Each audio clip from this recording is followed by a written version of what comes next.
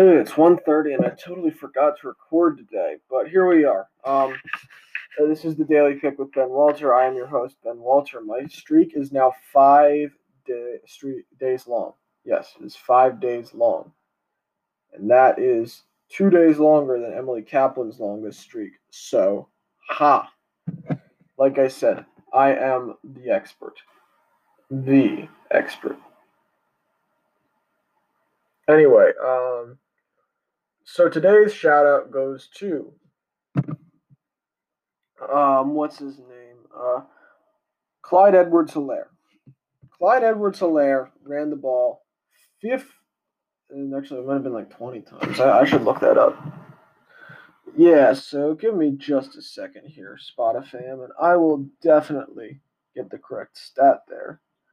But as far as, so he rushed for 138 yards and a touchdown in his rookie debut. Chiefs quarterback Patrick Mahomes had 3 touchdowns, but only 200 yards passing.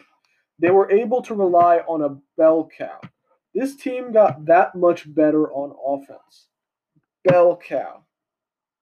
I think some people like to call that a stallion. And I played against Clyde Edwards-Helaire last night in fantasy football. I do not have him on any of my teams, but I'm still giving him today's shout out for having an excellent NFL debut.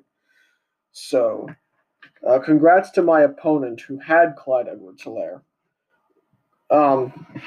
He got no pass. He caught no passes on 2 targets. So it's going to be a part of his game he wanted to work on. He'll want to work on, but 2 drop passes really isn't the end of the world, especially for an NFL rookie and for running, basically like demolishing Houston's defense. Can't like disrespect him like that.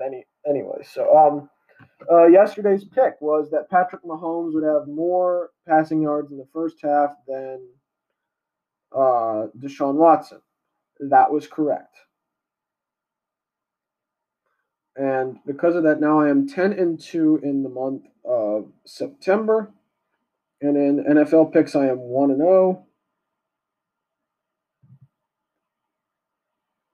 And as far as that goes, I thought that because I didn't think Deshaun Watson's offensive line would hold up as much. They got statistics in garbage time when the Chiefs had like a 31-7 lead.